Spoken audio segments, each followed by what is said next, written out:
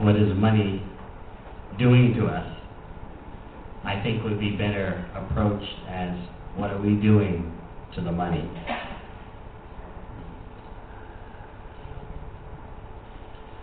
Before going to the ancient precepts, which will shed light on our entire approach to occupation, work, and money, I've assembled from various sources latest research about the role of affluence and choice, and how increased affluence and an increase in freedom to do whatever you want does not lead to an increase in happiness. Most of this research comes from social scientists making their studies, their surveys in the past 10 years. It's a cutting-edge field. I'm sure most of you are aware of the latest spate of research in terms of how the measured happiness of a nation doesn't correspond with its gross national product. And in fact, how many countries which seem to be economically less advanced come up with higher happiness scores.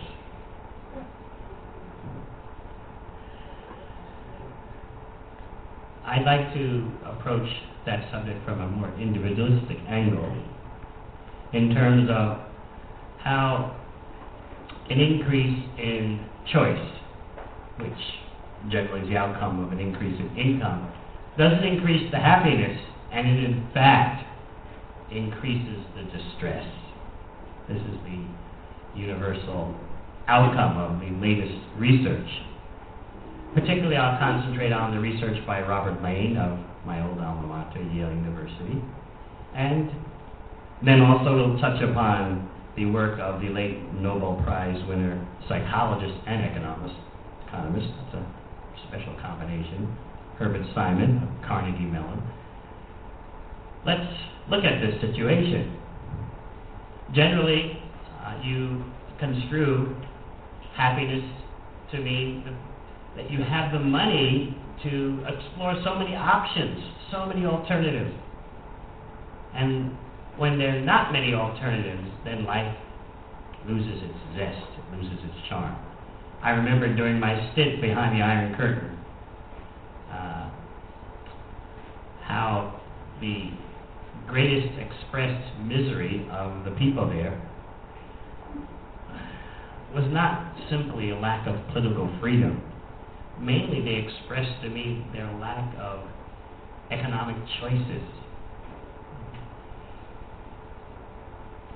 The old communist regimes would build huge supermarkets to mimic the West, to show the people that we can do it too.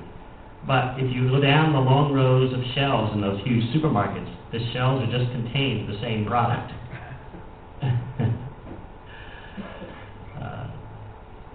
I remember once landing in the airport in Sofia, Bulgaria, and I needed to rent a car.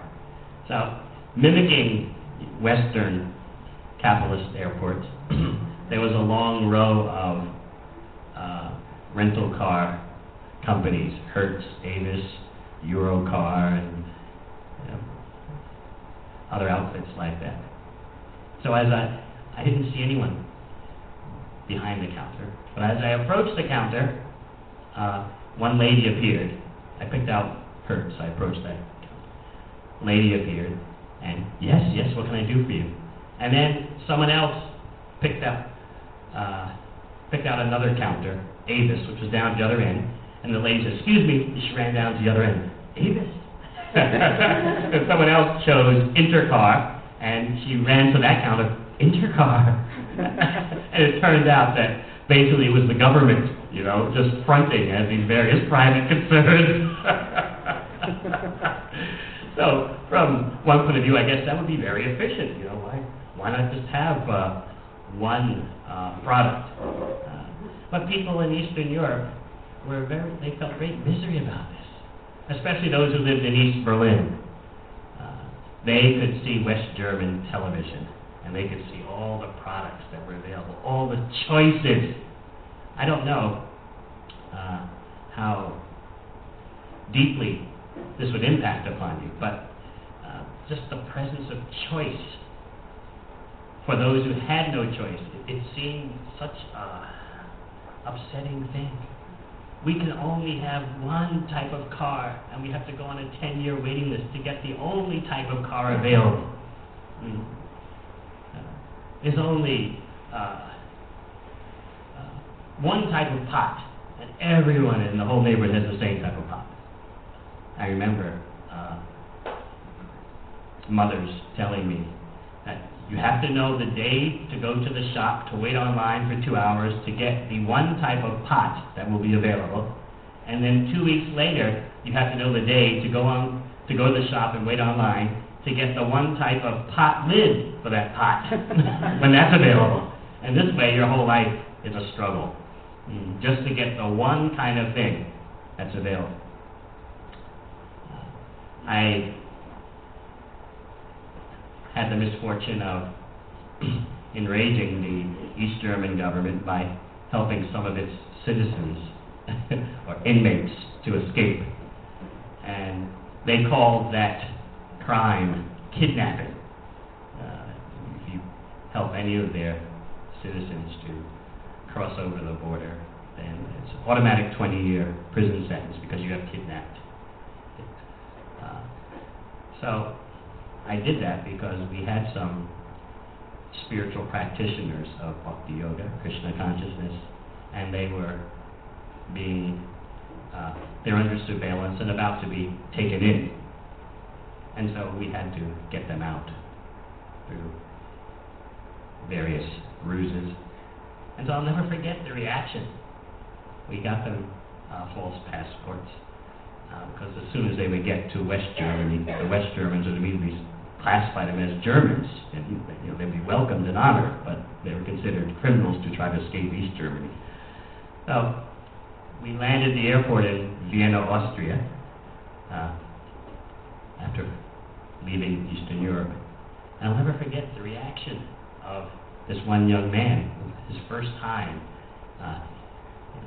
in the world of economic opportunity. We left the airport, and then we drove on the street, and there was a petrol station, a gas station on every corner, and he just literally shook in the car.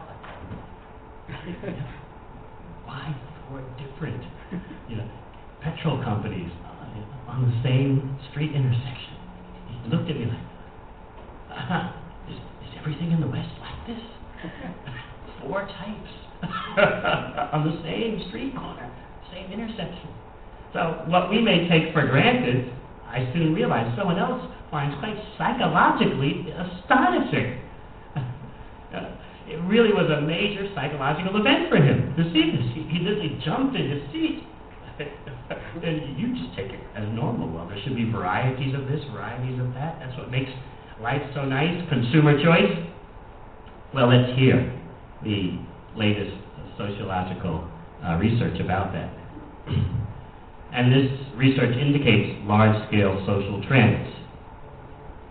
The more choice there is, based on increased affluence, then there is a decreased well-being in affluent societies.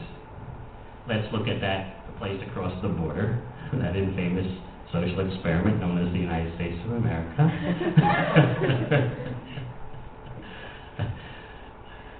Little New Zealand likes to always poke fun at Uncle Sam.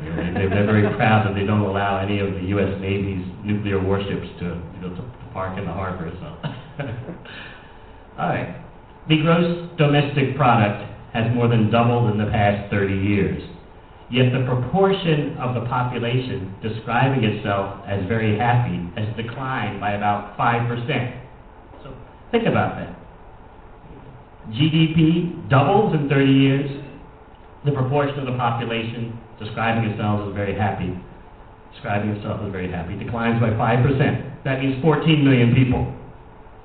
And of course, bear in mind, the numbers of the clinically depressed has increased quite a bit.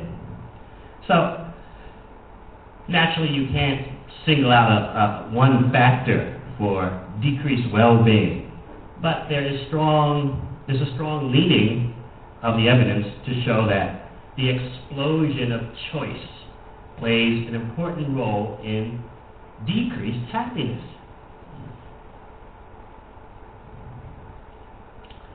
In the research by the late Herbert Simon, the psychologist and economist, Nobel Prize winner, he divided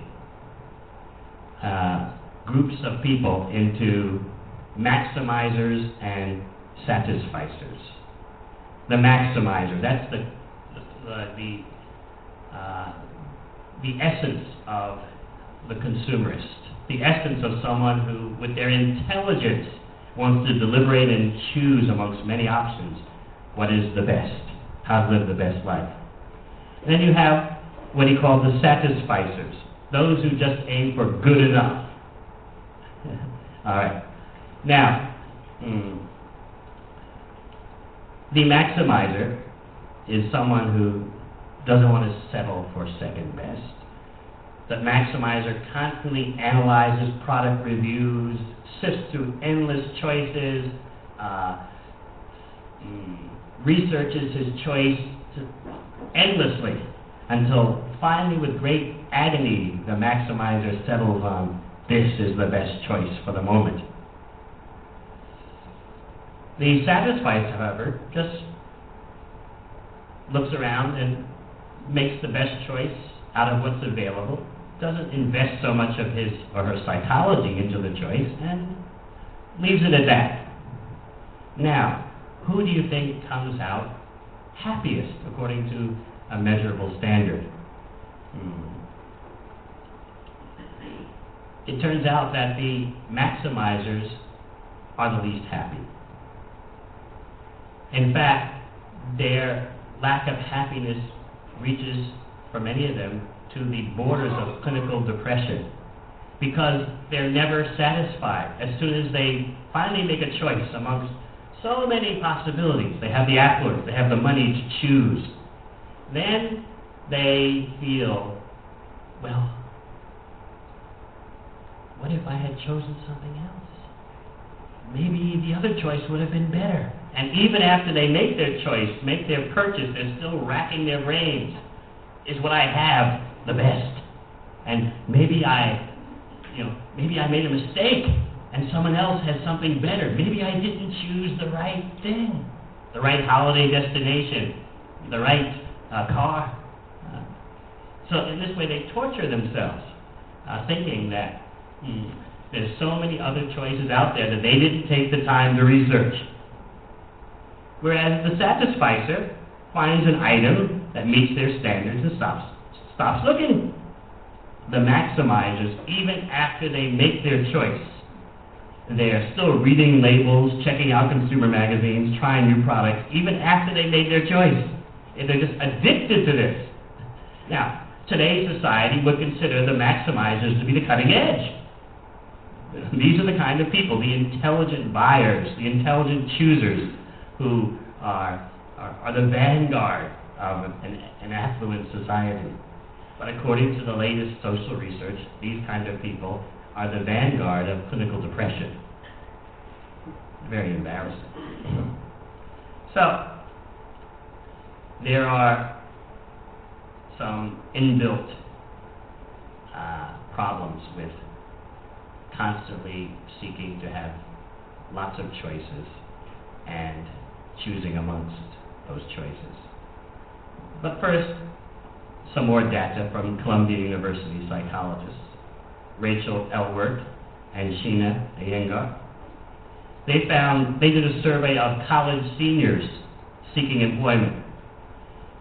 They looked at the maximizers, and they indeed found that the maximizers, those who would really get into the job hunt, sifting through all the potential employers, analyzing the companies, the corporations, the opportunities they offer, just talking to everyone about it, analyzing every aspect to the nth degree. They found those kind of persons did indeed end up with jobs that that paid 20% higher salaries. Yet, they were least satisfied with the jobs they got, and bear this in mind, they were least satisfied with the entire searching process. So yes, they scored 20% higher salaries, but they were weary from the process, and they weren't satisfied with the jobs they got, even though they had sifted through so many possibilities with such diligence. They were not as happy as the satisficers, who got 1 or 2 or 3 employment offers, decided, this one, I'll go for that, and were satisfied with the simplicity. These kind of persons were more happy. Now, what does this kind of information say for our society, the way people are urged to live?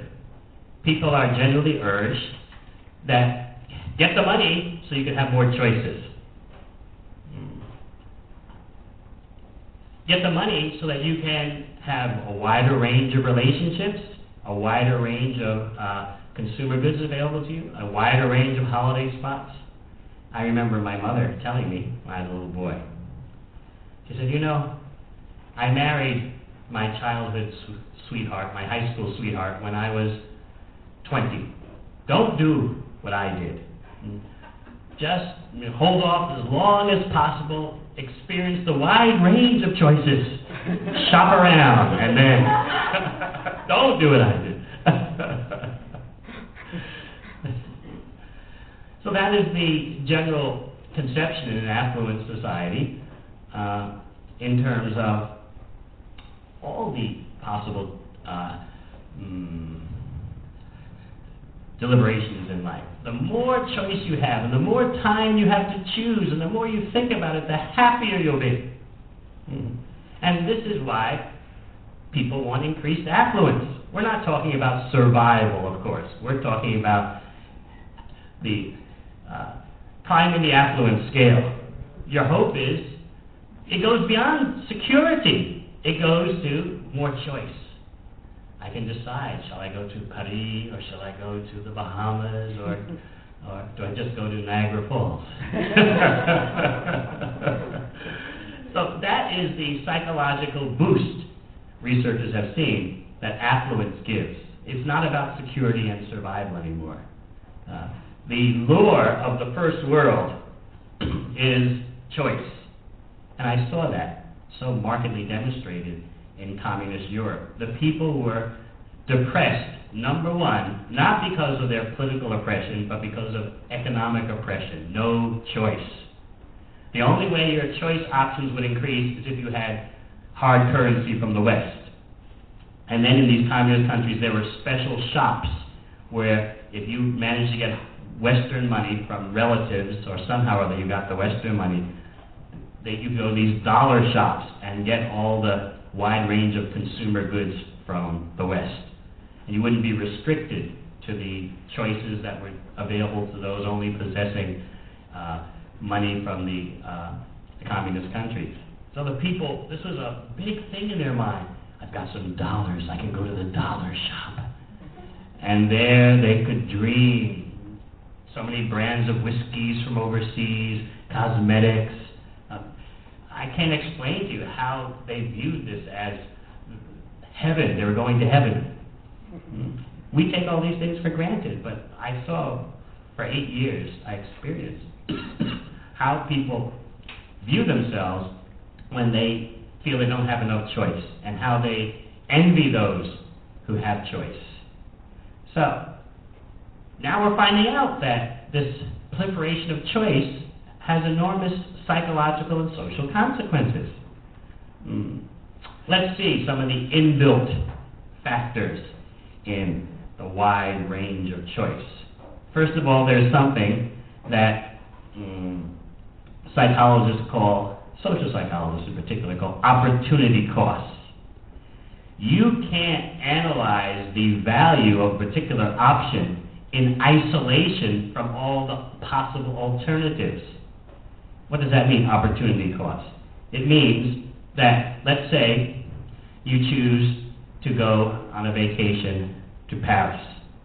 Now, in order to consider the value of that choice, you also have to factor in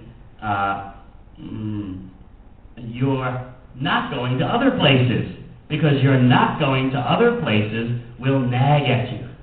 Well, I went to Paris for my 2-week vacation, but I could have gone to Acapulco. Maybe Acapulco might have been better. I think I had a good time in Paris, but I wonder how others feel when the ones who went to Acapulco or went to the Bahamas.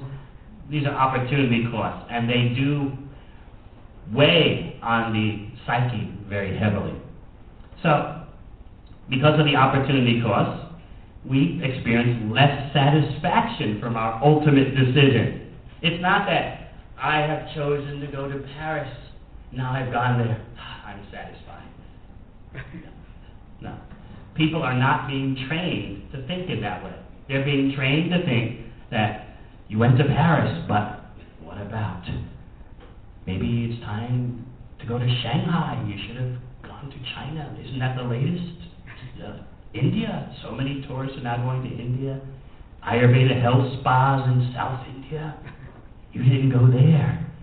You spent your time going to Paris. You could have gone other places. You have the money to choose, but you don't have the time. And you spent your time going to one place and not the other. Did you really make the right decision? So in this way, your affluence doesn't translate into happiness. It becomes a burden.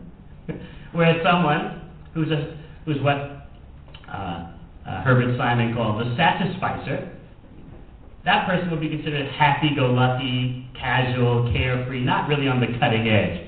Well, I looked at a few adverts for travel destinations. I got one travel magazine. I did 5 minutes of searching on the internet, and I decided, I'm just going to Bermuda. That kind of person is looked down on today.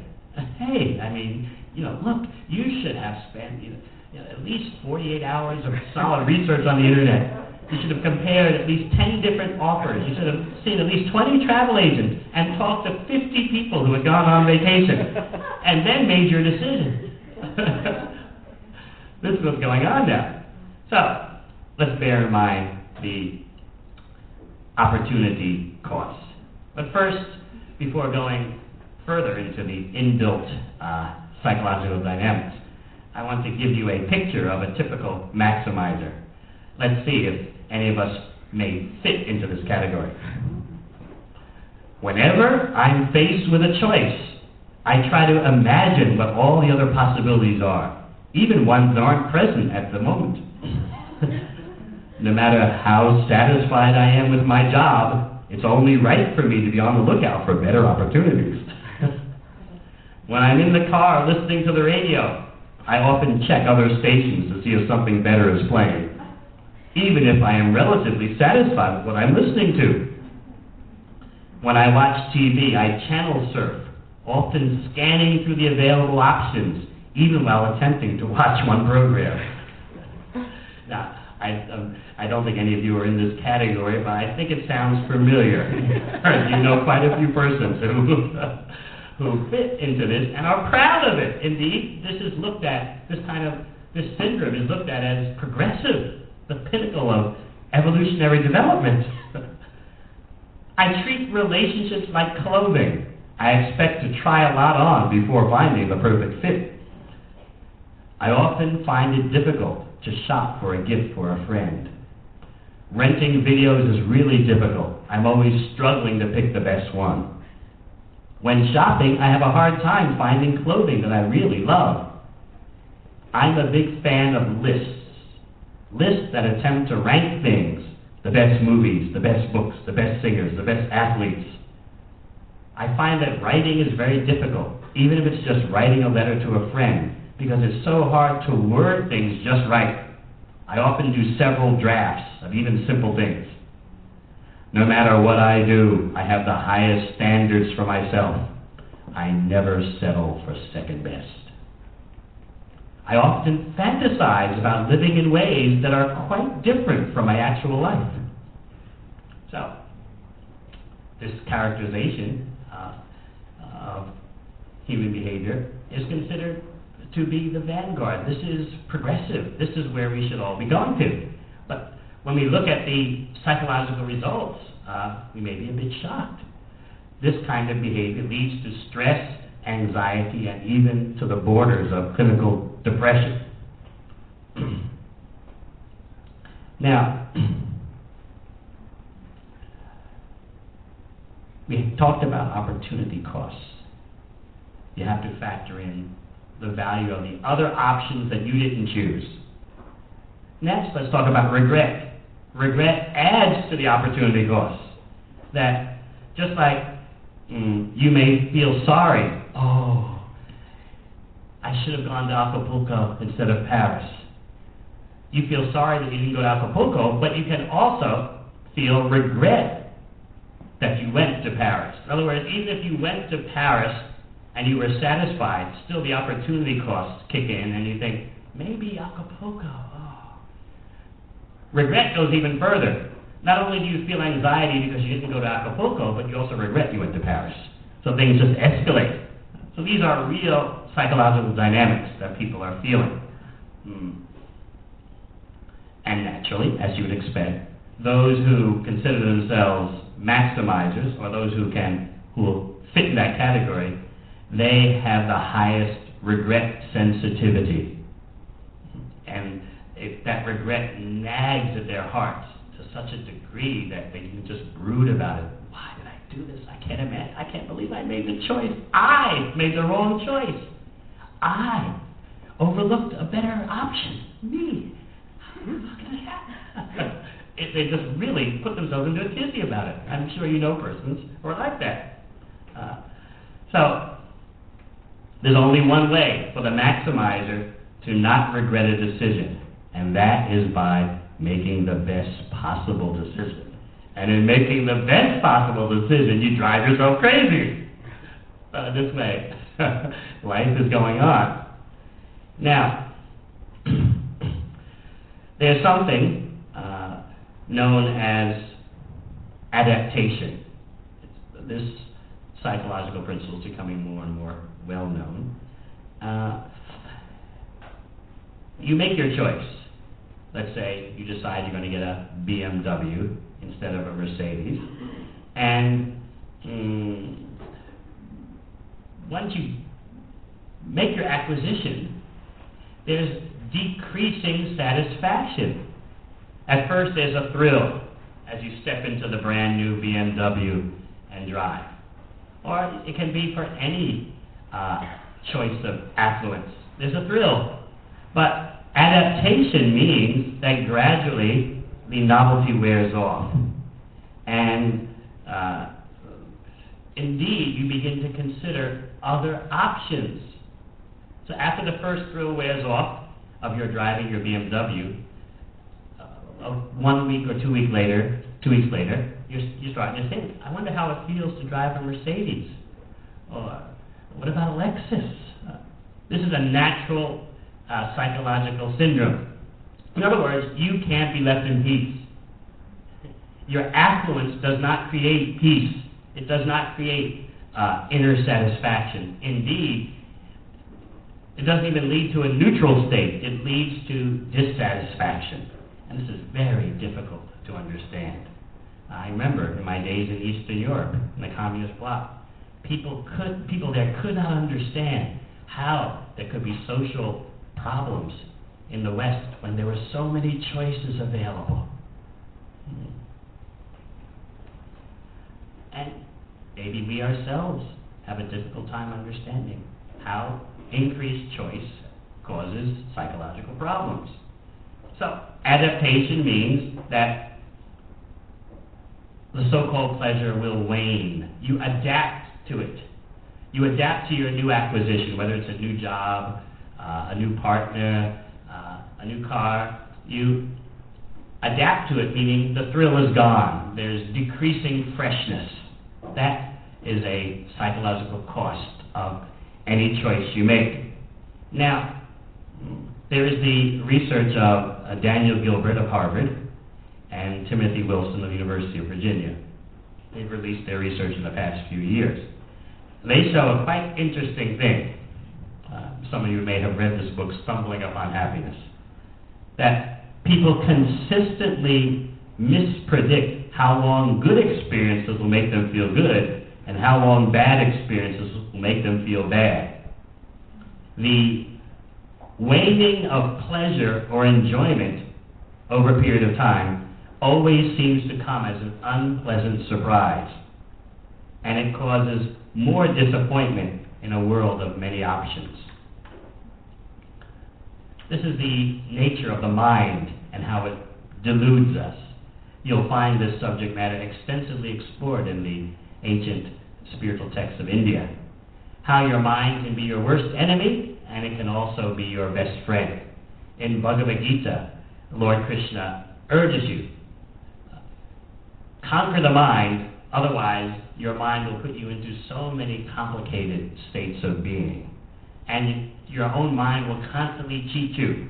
So now we're finding psychological research that brings out these ancient teachings. The human mind constantly mispredicts how long you're going to feel good from something. You project far into the future. If I just get this option, if I just make this choice, I've got the money now.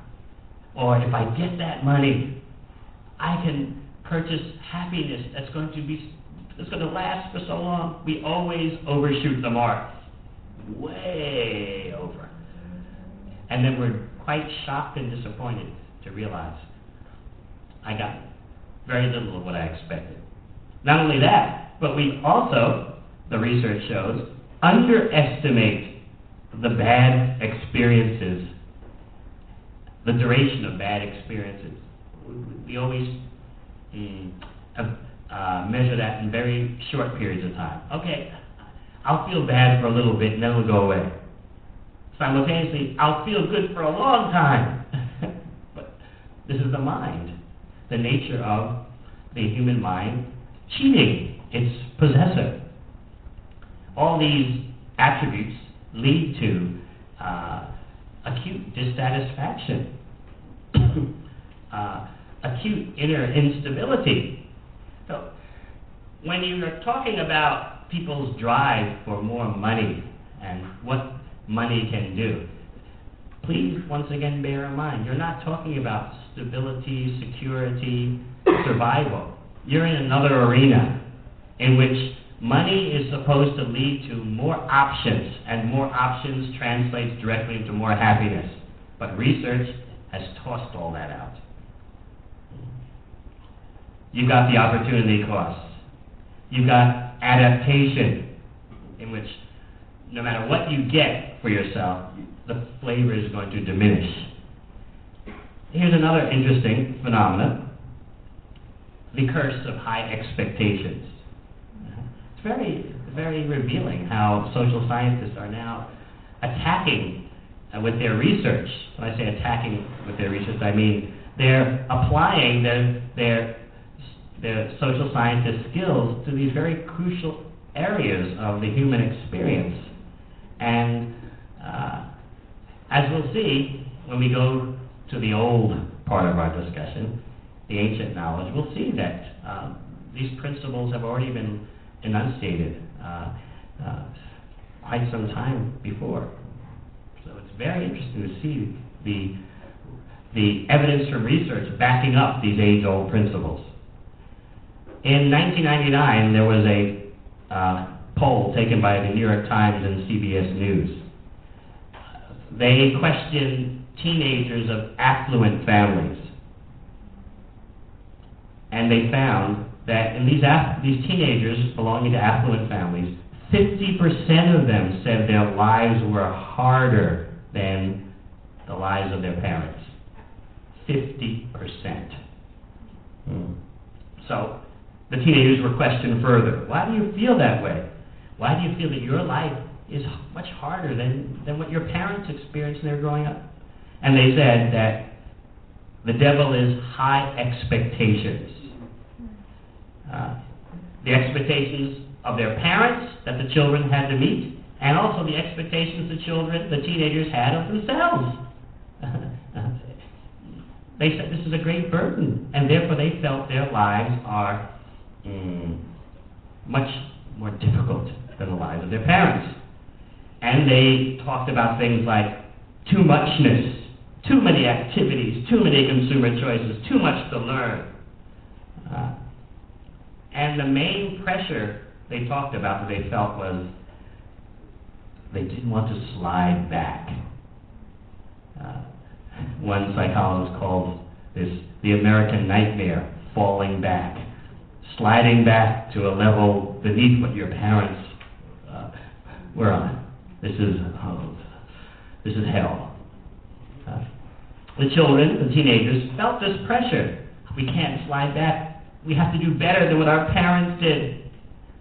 In other words, the higher your perch, the further you have to fall. So they're feeling this, the dizziness of these heights, and it's not that they're enjoying. Oh, our parents have created such a nice life for us. We have so many choices, affluent teenagers. I can remember anecdotal evidence from my own life. I was a scholarship student, both at Yale and before I went to Yale at prep school, one of these posh prep schools in New Hampshire. And so there I was as a 13-year-old, surrounded by DuPont kids, Rockefeller kids, through the Kennedy clan. And they were kind of looking at me like, what are you doing here? This is back in 67 or 68, so what is the school trying to do? Go out of their way to add a little brown to the population? So I was amazed. I couldn't, let's look at it from the psychological point of view. I couldn't understand it when I saw these kids arguing and fighting with each other. Your father is filthy rich. He's worth $10 million. My family's respectable. We're just a solid millionaire's family, but your father's way over the top. And they would actually be. I'm presenting this in terms of an interesting laboratory experience. I couldn't relate to it. I couldn't understand it. Your father's worth $10 million, and his father's only worth $1 million. So the $1 million family is respectable, whereas the $10 million family is filthy rich. For me, $1 million, So, for me, when I was 13 years old, my mother told me, if you want money, you're going to have to work. So I went out and delivered 100 newspapers before going to high school. And then the next year, I got this scholarship. I went to prep school. Otherwise, I was financially self-supporting when I was 13. So now, suddenly, I'm in an environment where people are arguing, kids are arguing. Your father's filthy rich, $10 million. My family is humble and respectable, only $1 million. You can imagine my head was just shaking. So now the research is coming out, the curse of high expectations. And I saw it amongst these kids. The greatest disaster for them was not to follow the family tradition, not to be qualified enough to go to Harvard or Yale or Princeton, and not to even go to any Ivy League school, but to have to go to University of Massachusetts, University of New Hampshire, Boston College, Boston University. Oh, they're in such anxiety. Oh, what will my father say? Oh no, I can't. I don't want to show him the news of my college admissions. Oh no. And then they would look at me with such envy, forgetting that my family was nowhere near millionaire status. In fact, it was just quite ordinary middle class. But they looked, you're going to Yale? How did you do it? How did you do it? Oh, no, how can I face my father? 3 generations of my family went to Yale, and now my only option is University of Maryland. Oh no! You can't imagine the anxiety these kids were in. I'm serious. A few of them, 1 or 2 of them out of a class of 40, 1 or 2 of them were on the brink of suicide because of this. I remember having to talk one kid out of suicide. Don't end your life, He was in such anxiety because he was going to have to go to the University of Denver. Then some other kids consoled him. It's a party school. It's just your type. You'll be all right. But, and then I remember other kids, of the few, let's say out of graduating class of 45, 10 went to Ivy League schools. So the 10 who were going to Ivy League schools all crowded around me. Hey, you're in our group. We're the ones who made it. They really, they felt like, we've made it. We're the club. We're the upper echelons. We're the elites. We made it. So all these feelings were quite unique to me because I was not coming from that kind of social background. I was just like an amazed social scientist watching all this ethnic phenomena. So there is, once again, the curse of high expectations. Now, we shouldn't forget about the link to depression. When we make decisions, experience the consequences, and find that they do not live up to expectations, we blame ourselves. And disappointing outcomes constitute personal failures. So, such maximizers, persons who are considered to be the cutting edge of society, they are prime candidates for clinical depression. A strong correlation has been found between maximizing and measures of depression. So, it is no longer conjecture, it is no longer a supposition. It is the verdict has been reached. Increased choice brings increased misery. Now, if we look at money as not just for survival or maintenance of our existence in this world, but as a tool for more choice, then we should understand this is a prime means of causing our future suffering. We have to rethink our whole outlook towards money and work. Now, I want to take you far back into the past to the postgraduate study of Bhagavad Gita. This work is called Srimad Bhagavatam. And we find some very powerful precepts there. These precepts, I feel, can revolutionize our misdirected civilization. And revolutionize not politically, but in terms of happiness. I'll first read the Sanskrit, and then we'll discuss the translation. Dharmasya hyapavarnasya narto tat yopakalpate nartasya dharmaikantasya kamo labhaya ismritaha. Translation. All occupational engagements are certainly meant for ultimate liberation. They should never be performed for material gain. Furthermore, according to sages, one who is engaged in the ultimate occupational service should never use material gain to cultivate sense gratification. Now, allow me to discuss. This verse has two components. It's referring to occupational engagements, work in general, and it's referring to what is called the ultimate occupational service. That means spiritual development. That is recognized as an occupation in the ancient Vedic culture. One who is engaged in the ultimate occupational service, spiritual development, should never have as the goal of that spiritual development prosperity, material prosperity. But first, let's deal with component A. All occupational engagements are certainly meant for ultimate liberation. Now, just think, if we begin to look at our work, at our occupation as a tool for spiritual development, the whole situation changes.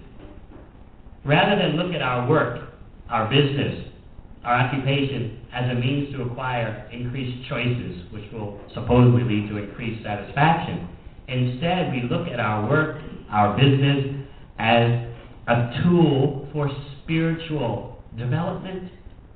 In other words, you take for granted that, yes, I'll maintain my existence, I'll maintain the body, I'll have food, shelter, clothing, and so on. But the main purpose of my working is how to generate spiritual development for myself and others.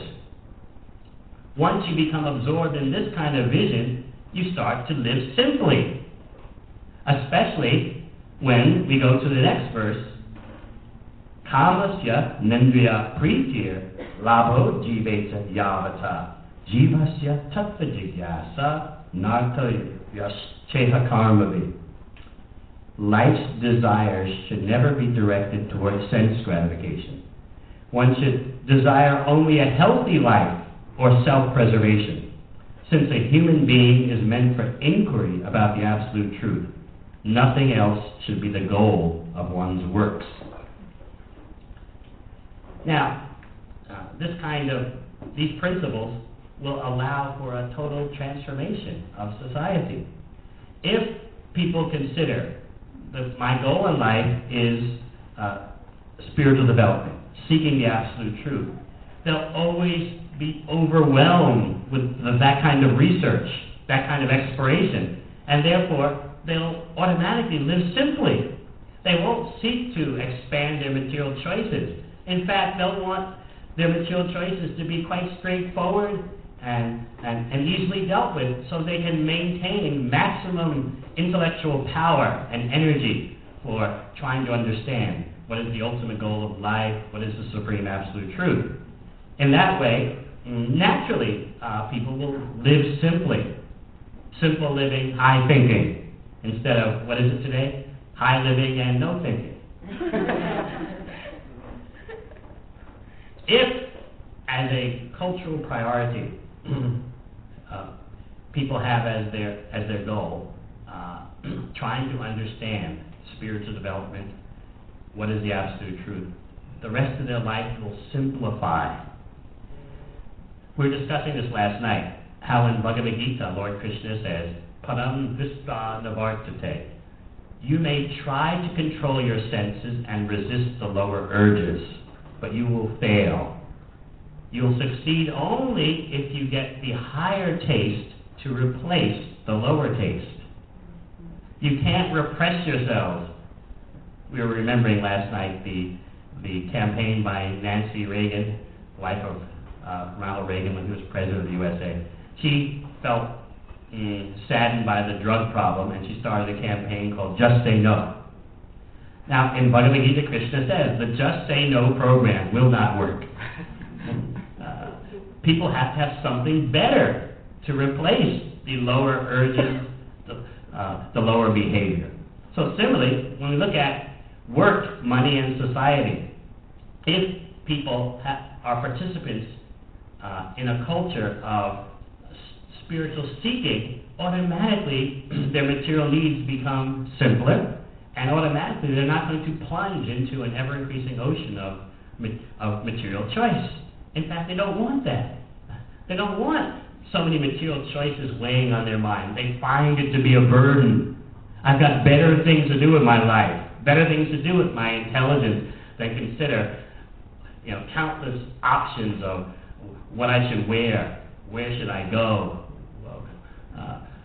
They want it very simple. Just tell me what the best thing is, I'll get that. I'm not going to worry about the opportunity cost. I made my decision. I know there's always going to be something better. That's the way this world is, but I've got better things to do with my consciousness. In this way, society becomes a much better place to live in. Now, I like to focus on this point that occupations are meant for ultimate liberation, for spiritual development. Liberation here, of course, doesn't mean political liberation or economic liberation. It means liberation from material illusion. How can all occupational engagements have that as their goal? Does that mean when I go to work, when I go to my business, my prime purpose is how to expand my spiritual development and how to expand the spiritual development of others? This causes a complete overhaul of our motivations. And then what will follow is a complete overhaul of our working experience. Just think, and I know so many of you, of course, do this. if you view your work as a means for providing for yourself in a home environment for spiritual development, you'll be much more favorably inclined to your work. If you view your work as a mechanism for providing spiritual environments for others, you feel much more at peace with your work, no matter what it is. And naturally, we'd all like to be working for companies and corporations that have a benign influence on society, but it's not always possible. And these days, you'll always find some catch somewhere that, well, this particular job, 80% it has a good social impact, but then in some areas, it's always like that. And often it's unavoidable. But regardless of the social impact or environmental impact of whatever company you're working for, if you yourself have the goal that my occupational engagement is mainly meant for spiritual development, then you can be at peace and you can create peace for others. Naturally, if you can arrange to work for a concern that is 100% benign in its social impact, so much the better, but not everyone can do that. Regardless, though, if you look at your work as a tool for spiritual advancement, then your whole relationship with that work changes. You're not seeing the goal of your work as increased affluence. You're seeing the goal of your work as spiritual development, and therefore you want to see in yourself how by my working I am increasing in my spirituality. Life becomes very exciting in that way. You want to see how by your work effort you're developing spiritual qualities. You want to see how you're able to help others develop their spiritual qualities through your work. It's not simply by the money you make, it's also by the time. Because as we know in Western society, time is money. So you can contribute your money, you can contribute your time, and in fact, your whole work effort can be looked at as an offering of devotion. This is Lord Krishna's prime teaching in Bhagavad Gita. Remember, for those of you who have read Bhagavad Gita, this is the standard spiritual text of ancient India, revered throughout the world today. The prime teaching by Lord Krishna is not to a sadhu or a brahmana, not to a spiritual intellectual, but to a military man. And Lord Krishna spoke to this military man not in a mandir or a temple or religious building, but on a battlefield in between two opposing armies. And in Bhagavad Gita, Lord Krishna explains to Arjuna that you can do your occupation as a devotional activity, as an offering. Even something as controversial and provoking as a military engagement. Krishna taught Arjuna, you can do that as an offering to me if you are actually protecting the innocent with your military efforts, and you're actually reducing the suffering and wrongdoing. Then, if there's no other choice, and there has to be a military option, you can consider that even being a military man can be an occupation leading to liberation. By the way, we're not speaking about holy wars or this or that or the other. This is something else. This is about protection. Just like if someone is being mugged on the street, you would naturally expect that the police should stop such criminal activity. That's what Krishna is talking about, not ideological battles. He's talking about actually protection of those who are being criminalized. And that was Arjuna's occupation. So, if even military occupation can be spiritualized, what to speak of business, what to speak of our own non-martial activities. Just by taking this principle seriously, we can easily envision a whole transformation of society. If everyone starts to think, how is it that my work can be meant for liberation, spiritual emancipation. Now, the next sentence, such engagements should never be performed for material gain. Oh, this is can be quite upsetting. What do you mean? I'm going to work and it's not for material gain? Now, I realize amongst the audience here, you wouldn't find this principle very strange, but many people are shocked when they hear this. They're quite sure. I'm going to work for money, and when I get the money, I have more choices, and then there's more happiness. That's the way it is. But here, we learn, occupational engagements should never be performed for material gain. Does that mean you throw away the gain? No, I don't want to be paid this week. No, that's not what it's about. It means that whatever gain you get, you use as much as possible for spiritual development of yourself and others. Yes, you must take care of your body. You have to maintain yourself. That is assumed. You see, often when I bring these points up, people immediately object. Hey, we live in the real world. We've got to pay mortgages and car payments, you know. You know, sounds nice, these platitudes you're giving us, but as if just because you are working with spiritual development as your main goal, they assume that you're not caring about paying your mortgage. No, why do they take it to such an extreme? This shows a particular mentality, that as soon as you mention spiritual development, you can't be talking about maintaining your body. Where does this kind of mentality come from? It shows the poison of society, the way it's structured today. Why can't you, while maintaining your body, maintaining your food, clothing, shelter, as a routine concern, why can't your main concern be spiritual development with your work? This is all that the texts are saying. But people just love to jump to extremes. Oh, and then they get on my case. If everyone lived like you, how would the world go on?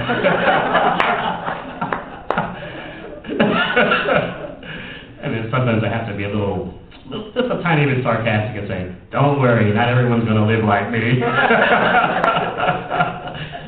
There'll be enough materialists to push things on. Don't worry. There'll be no shortage of them. Have no fear.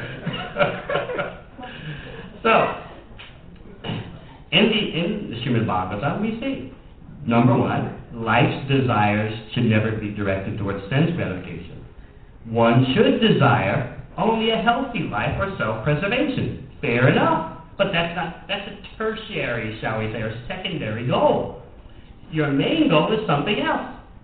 And those who have the wherewithal, those who have the economic prosperity, to really put this principle in action, they can do the greatest good for society. You can't expect someone in a third world country who's barely scratching out survival to take these principles so seriously, although many of them do. If you tour the villages of India, you'll find people who know about these ancient precepts and live like that, and even though they're, from the Western point of view, barely surviving, they actually understand these principles. But that kind of lifestyle is not going to impress the first world.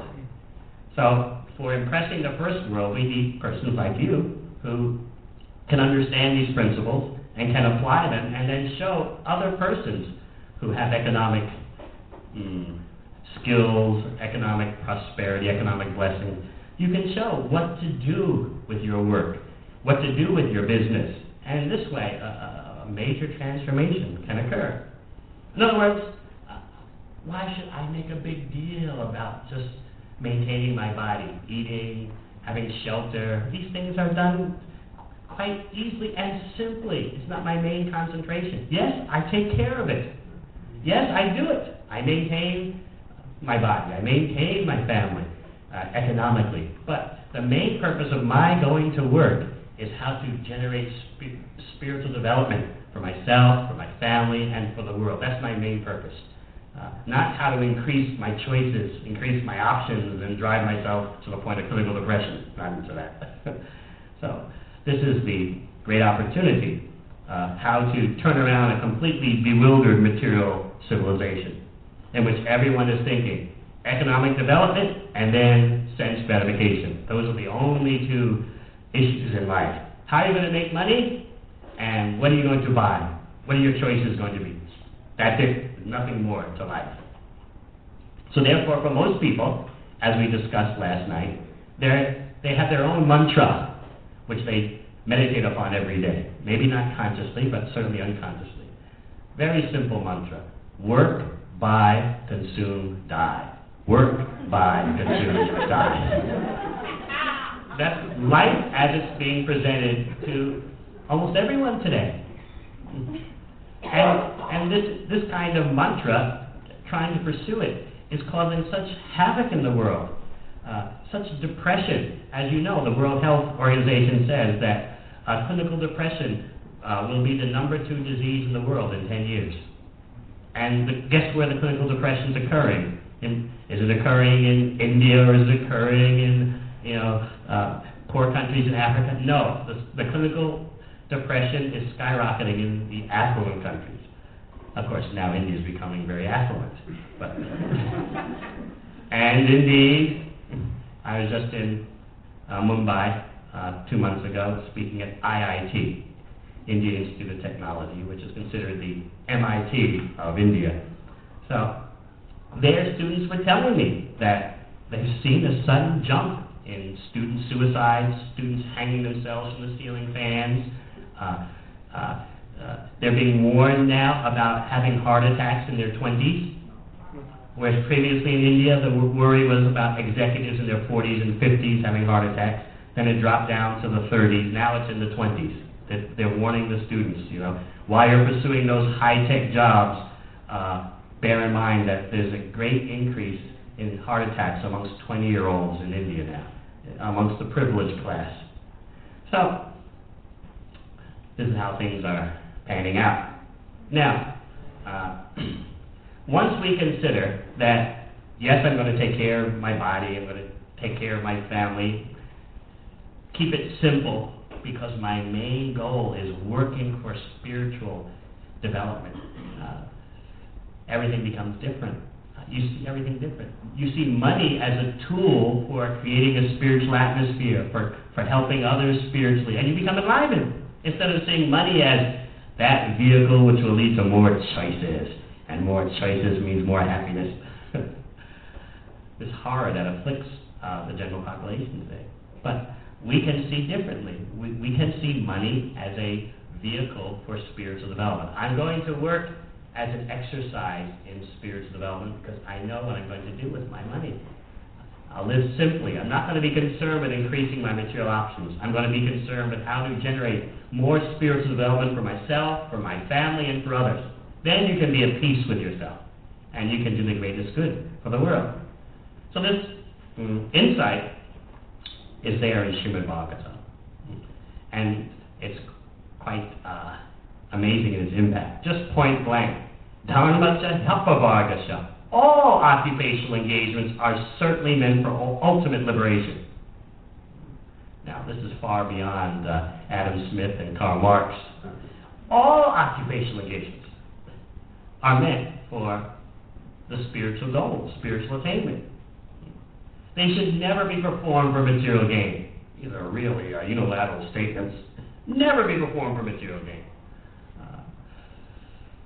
Go to work with that idea that I'm going to increase my spiritual development. This work, this business is a vehicle for that. Everything changes. Then we go to the second part of this text. Furthermore, according to sages, one who is engaged in the ultimate occupational service, that means someone who's full-time engaged in spiritual development, should never use dharma or spiritual development for material purposes. In other words, don't use spirituality as a tool to increase your economic situation. Every religion has its proponents of prosperity light, that worship God and your economic blessings will increase. Worship God and you'll have more money. this is not just the Protestant work ethic, which characterizes great sections of North America. It's there in every religion. It's there in India. It's there in Islam. If you're going to be religious, there should be an immediate economic result. And that's actually the point of it all. If you go to God, He'll give you more. And naturally, when people are in some crisis, they can consider this. I know, my mother, she told me, I mean, she's a very educated person now. When she was 18 years old, she was accepted at the University of Pennsylvania, Ivy League school. But this was back in the late 40s in the USA, and they still had some ethnic discriminations in place then, certainly in the 40s. So they told her, yes, we've accepted you, but we can't give you a penny of scholarship money. Even though you graduated from the top of your class in high school, you're like the top student amongst 1,000 graduating seniors. We accept you into Penn, but can't give you any money, not one penny. That was the way of saying, you've got the wrong complexion. So what could she do? She decided to go to nursing school. That occupation was available for her ethnicity. So then, when 15 years later, like the end of the 60s or so, when her children were of age, she went, I remember, this was 1965, I believe. She went to the University of Pennsylvania admissions office and said, do you know that you accepted me for admission in 1948, but you effectively discriminated against me by saying you wouldn't give me a penny of scholarship money, although you had scholarship money available. Because it's the principle of Ivy League school that if you're accepted, they just give you whatever money you need to attend, regardless of your financial background. But they told her in the 40s, not a penny. We accept you, but we don't accept you. So she went to them and in 65 and said, this is what happened. And they searched their records. They found out, indeed, she had been granted admission. They saw what they did, and the director of admissions practically cried, what have we done? Now we immediately accept you. We give you all the money you need to attend. We are so ashamed of what we have done. So she's a smart lady, but she told me, when I was a little baby, I was sick, very sick, and there was one prosperity evangelist on the radio, and he said, if you've got a problem, if you've got a money problem, if you've got a health problem, just put your hand on the radio. I'll pray for you. And she did it. She did it because and he, of course, it's love for her child, but still, she did it because, well, it might work. It might work. I put my hand on the radio. I prayed. So that kind of religious motivation will always be there. But in Srimad Bhagavatam, that kind of religious motivation is considered not very good. It's understandable, but when someone knows something better, then that would be much better for them to realize that those who are engaged in the ultimate occupational service, meaning spiritual development, should not have material gain as their goal. So this clears out the whole phenomenon of spiritual practitioners and spiritual teachers using spiritual development for economic prosperity. It makes things much cleaner, much more transparent, much more healthy. So that's the second part of this text. The first part, I think, is what we should primarily be concerned with here. All occupations are certainly meant for ultimate liberation. How can I construct my work life, my business life, so that indeed I can turn to anyone and say, my main purpose for work is spiritual development, and to show people that in a concrete, practical way. This will bring about a transformation in society.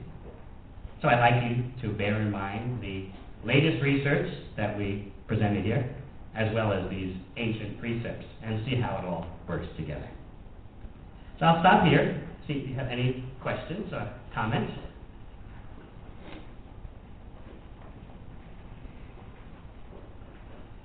could go on speaking, but, we have a schedule, we have a lunch. A lot to think about. Yes? Early in your talk, you made a distinction between the maximizers and the satisficers. Yes. And I recall something that I had learned quite a long time ago about the difference between decisions and choices. Mm-hmm. And you indicated that the satisficers, basically said, well, what do I need? I made a choice and Mm-hmm. lived with it, and were able to do that. Mm-hmm. Whereas the maximizers had to look at all of the various alternatives, do all the research, and then decide. Yes.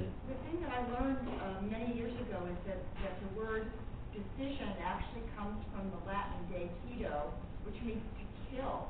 And the process of deciding that you were describing is literally killing off alternatives, as opposed to simply choosing what's right.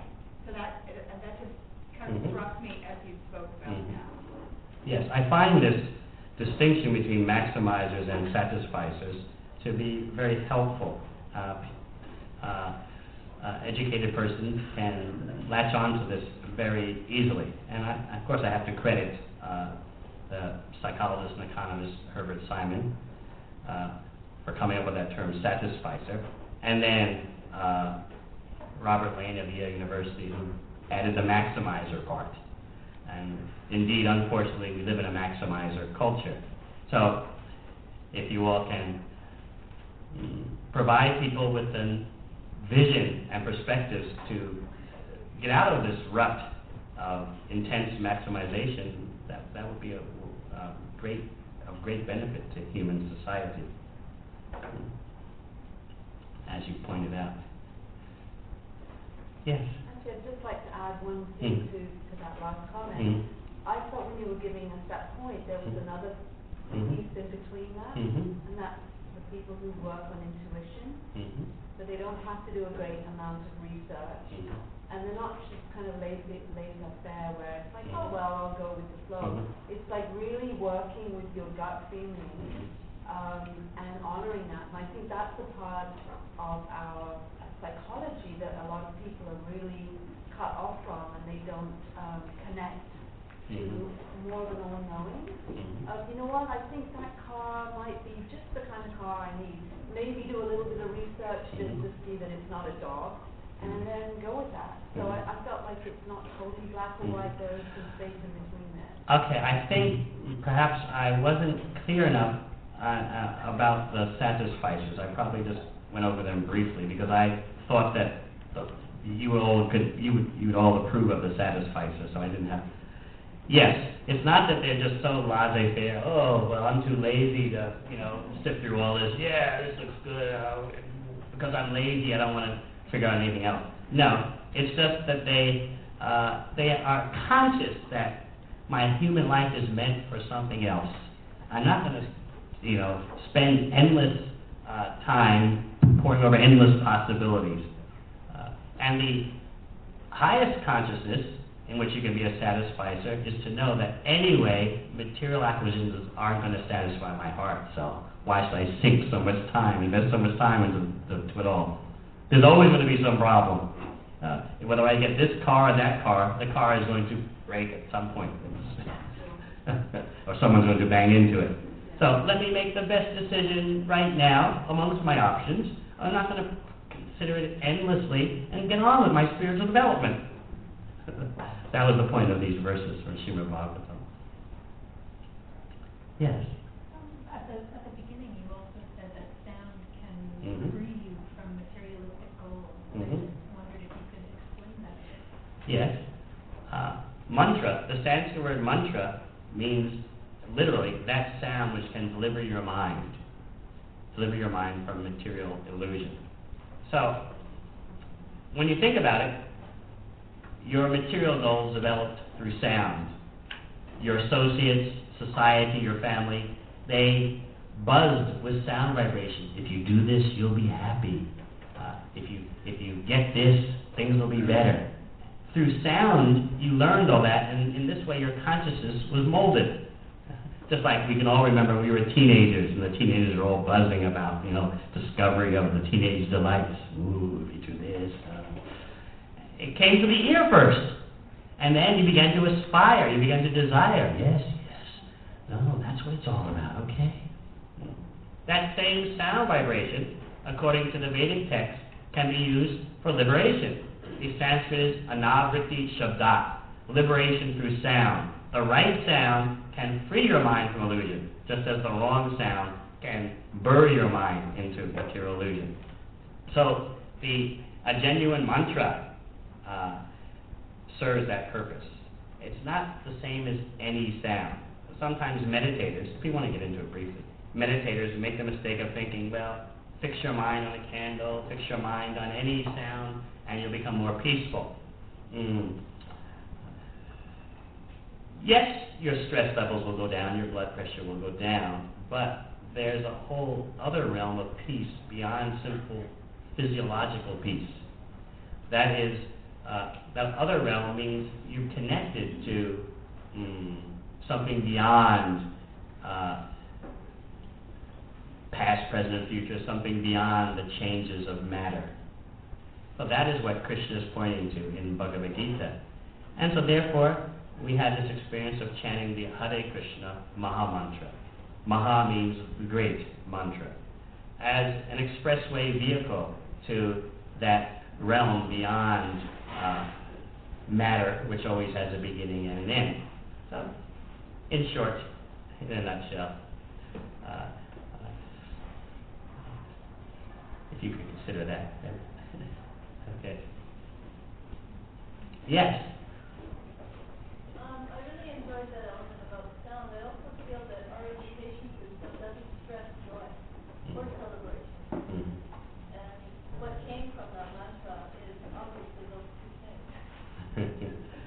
Well, if you want me to talk about the educational system as currently known, all right, we won't talk about North America, though we need of course, we love to talk about Uncle Sam, their problems, but I'll talk about New Zealand.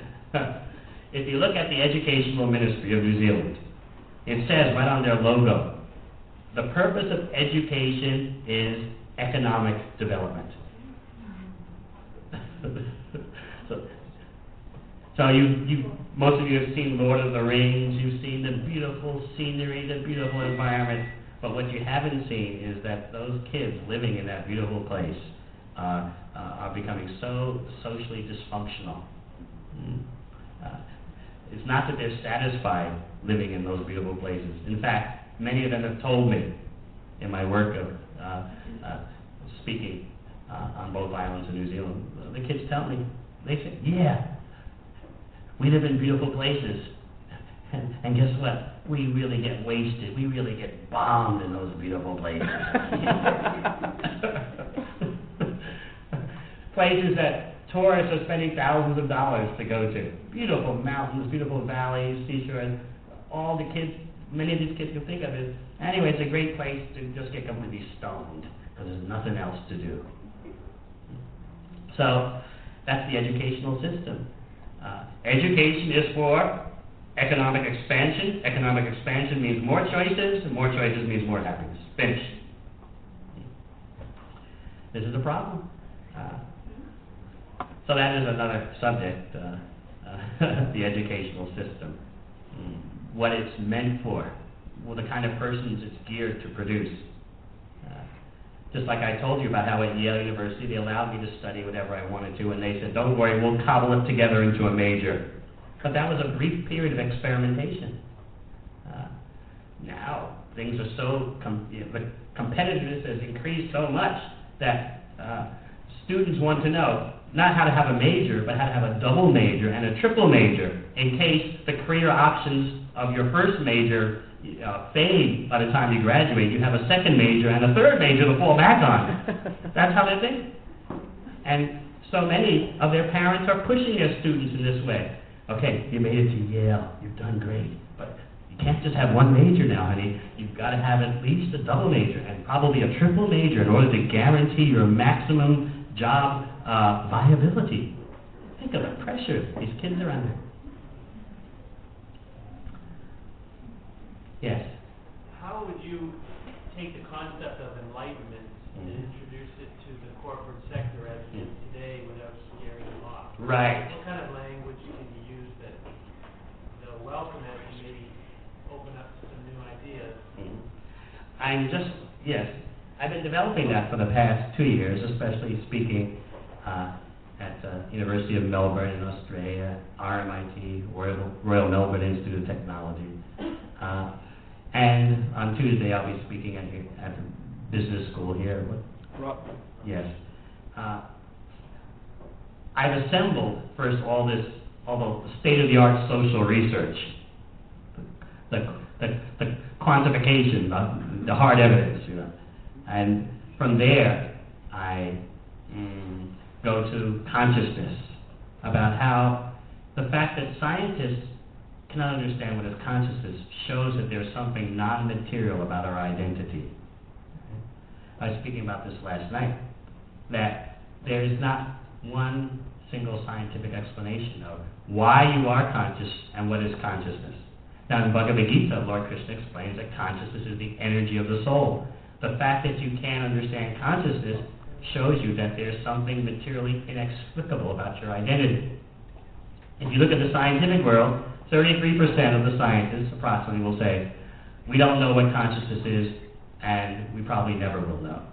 Another 33% say, we don't know, we can't say whether we'll find out in the future or not.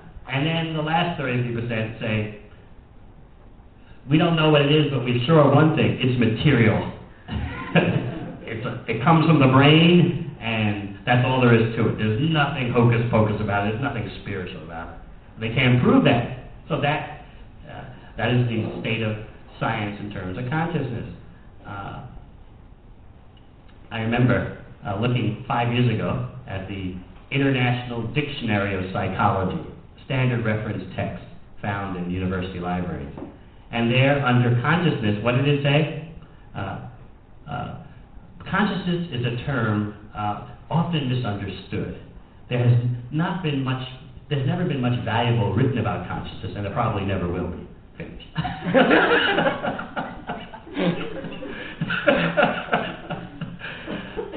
So, I would go from the kind of social evidence I've presented in the first half of our talk to the discussion of consciousness, and then point out science's woefully inadequate attempt to understand consciousness, and then from there go to spiritual matters and supreme spiritual matters, how there is individual consciousness and there is supreme consciousness, and the connection between the two. So yes, that's what I've been doing as of late. But I agree with you. It's a tough chore. How not to scare them away.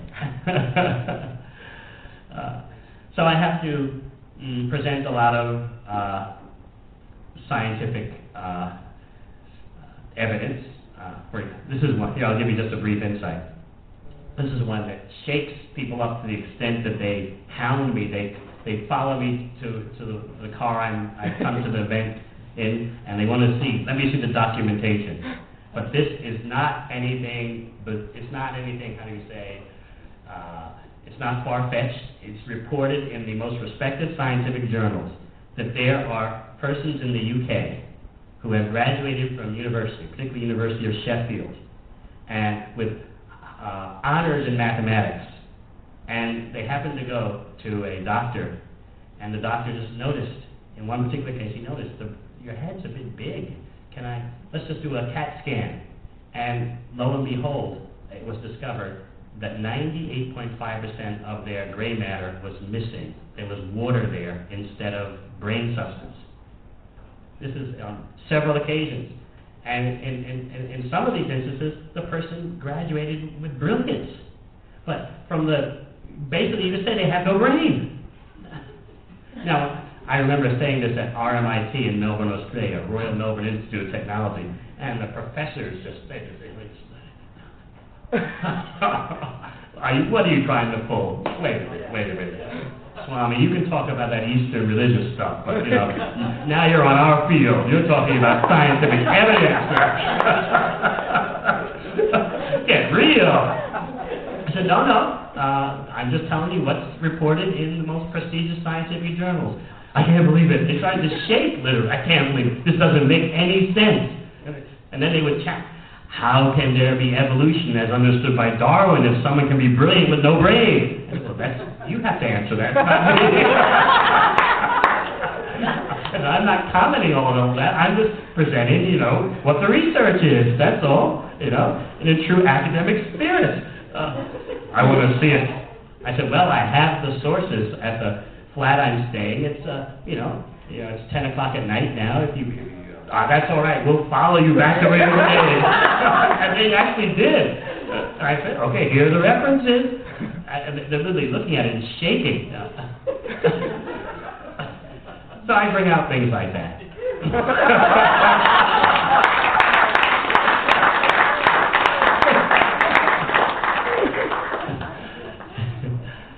Anything else?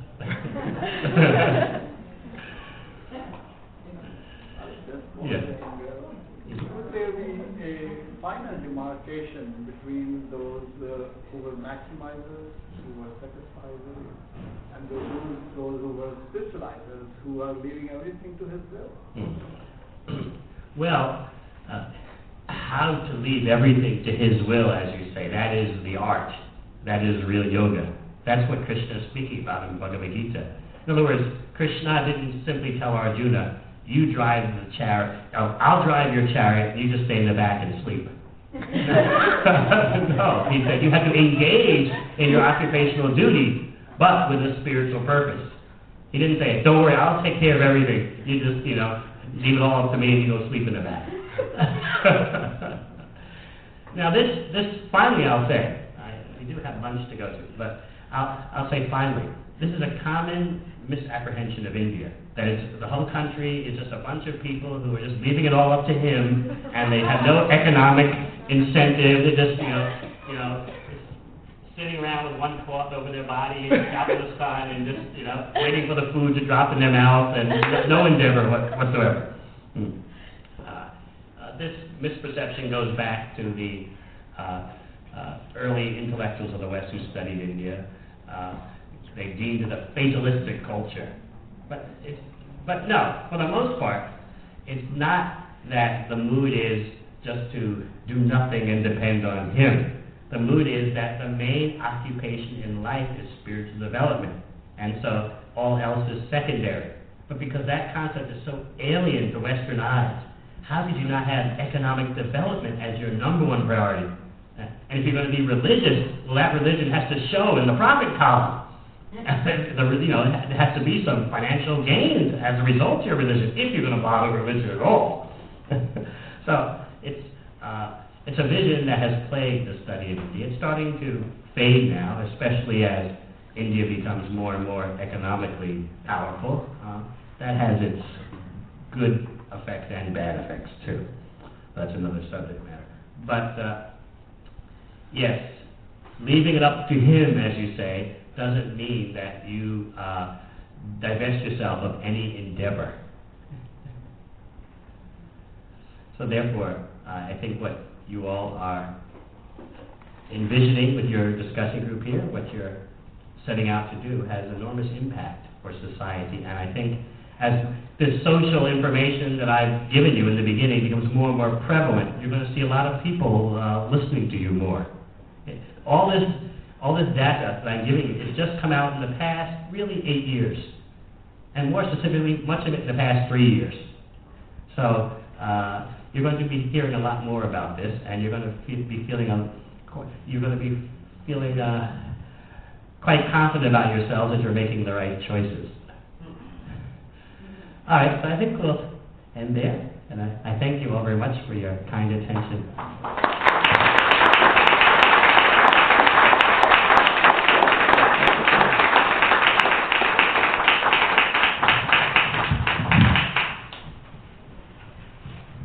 So thank you. Once again, a warm thank you to David Mitraswamy for giving a very nice talk today. Thank you very much.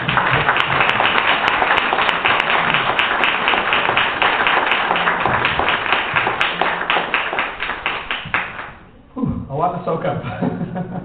So the next part of the program will be a lunch that we prepared for everybody today. It will be served in a buffet style in the back, so as we're just preparing right now, we'll proceed to that part of the program. And while we're doing that, I'll just make a few housekeeping announcements. As indicated during the talk, Deva Ramaswamy is currently in Toronto for a few days and is giving a few sessions. He started yesterday and they're continuing on over the course of the next few days.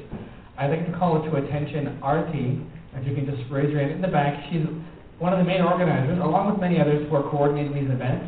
If you have any, would like more information about some of the future events that are taking place and want to learn more about them, which are covering a vast range of topics, feel free to contact herself or Sandeep, who will also raise his hand maybe in the front.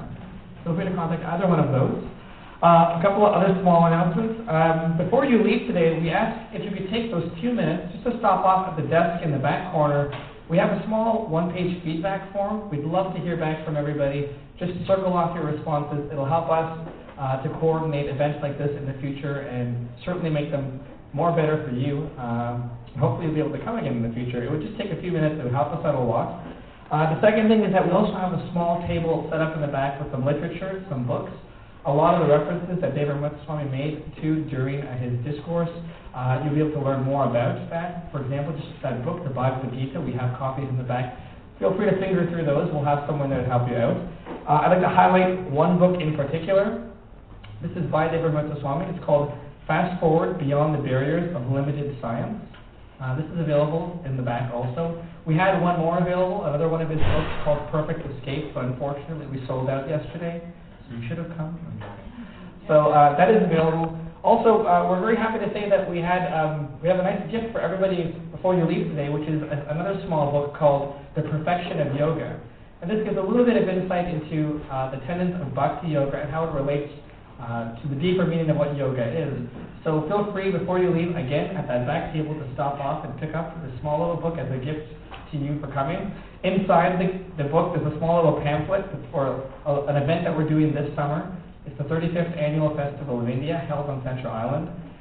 This festival's been going on for many years in Toronto. It draws about 30,000 to 40,000 people over the span of 2 days. And we have a free vegetarian feast for everyone at that time. There's exhibits, 2 stages of concert and entertainment. So that's just a little reminder also. Beyond that, I'm not sure if I've missed anything else. Maybe if everyone doesn't mind, I think a big round of applause goes out to the organizers of the event for making it such a nice success. Also, another big round of applause for the individuals who helped to bring people here today from the School of Philosophy and the Spirituality at Work group and the yoga community. So thank you for coming out. During the time when we're eating, we encourage everyone who would like, and feel free to come forward and speak with Deva Ramaswamy. He'll be around for a little bit longer. You're more than welcome to bring some chairs and move them around and come forward. And while we're eating, we can maybe have more of a talk. If you have any books that you would like to purchase, we're more than welcome to sign them. Deva Ramaswamy will sign them for you if you'd like also. And I think beyond that, I've covered my bases. That's all the announcements that we have. So again, thank you for this wonderful afternoon program, and we hope to see more of you in the future. And we hope you had a good time. Thank you.